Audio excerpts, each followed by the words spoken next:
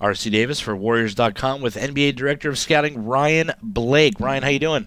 Doing good. How are you? Good. We caught up with you at the beginning of the whole draft workout process. Now with just days to go, we thought we'd go over the international guys with you. We're just going to kind of go rapid fire here. We had Tomas Satoransky in for his workout. He's 6'6", from the Czech Republic. Tell us about his game. Well, he's a 6'6", 6'7", sort of combo guard. He's got pretty good athleticism. He can run the point. He can play 2 to 3 positions.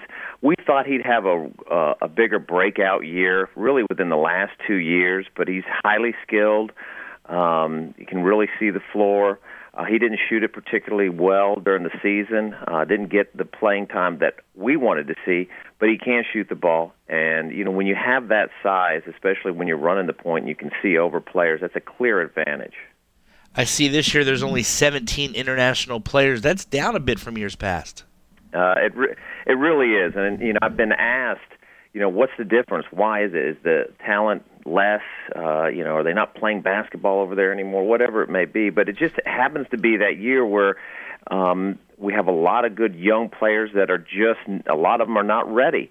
And we've got a deep, I would call, American or collegiate draft right now. And I think the depth of what we have, especially with our power forwards, it just, you know, it kind of puts everybody on the backside when it comes to international players.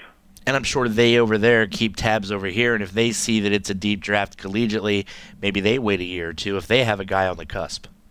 Absolutely. I mean, they have a bit of an advantage where they can enter the draft a couple more times. You know, when you're a collegiate player, you can only enter it once and withdraw your name, and depending on how old you are, it's this you can withdraw your names a couple of times, and the agents get a little publicity. You know, they're posturing their guys, making sure that they're getting covered and getting their name out there.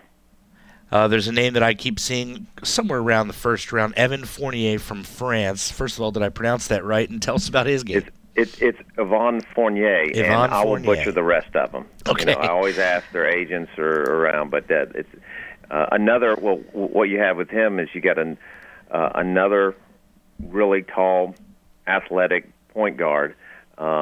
This French kid is, you know, I don't think he's ready, but he's a great talent.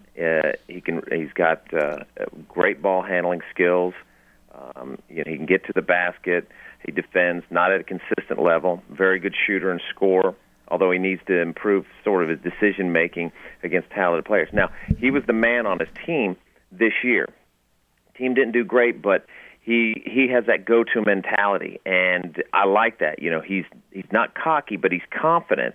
And when you're going up against in a strong league that he's in, and on a poor team, he's able to make things happen, not just for himself, but for everybody else. So he was the go-to guy, and you want that kind of mentality if you're going to bring a guy in. Now, he has a $500,000 buyout, which means that if someone gets him low in the first round, or even anywhere in the first round, they don't have to offer him that buyout. So he's under contract, so you can keep him overseas, and someone else can and basically develop him more. So this could be like a Thiago Splitter or Luis Scola situation where you draft and stash. Draft and stash, and there's nothing wrong with that, especially if you got a full roster. Now, but he's pretty good too. So if a team likes him, you know, that's a good opportunity for, you know, someone to bring in right away, or, you know, you get to see him over the summer, make that decision a little bit later.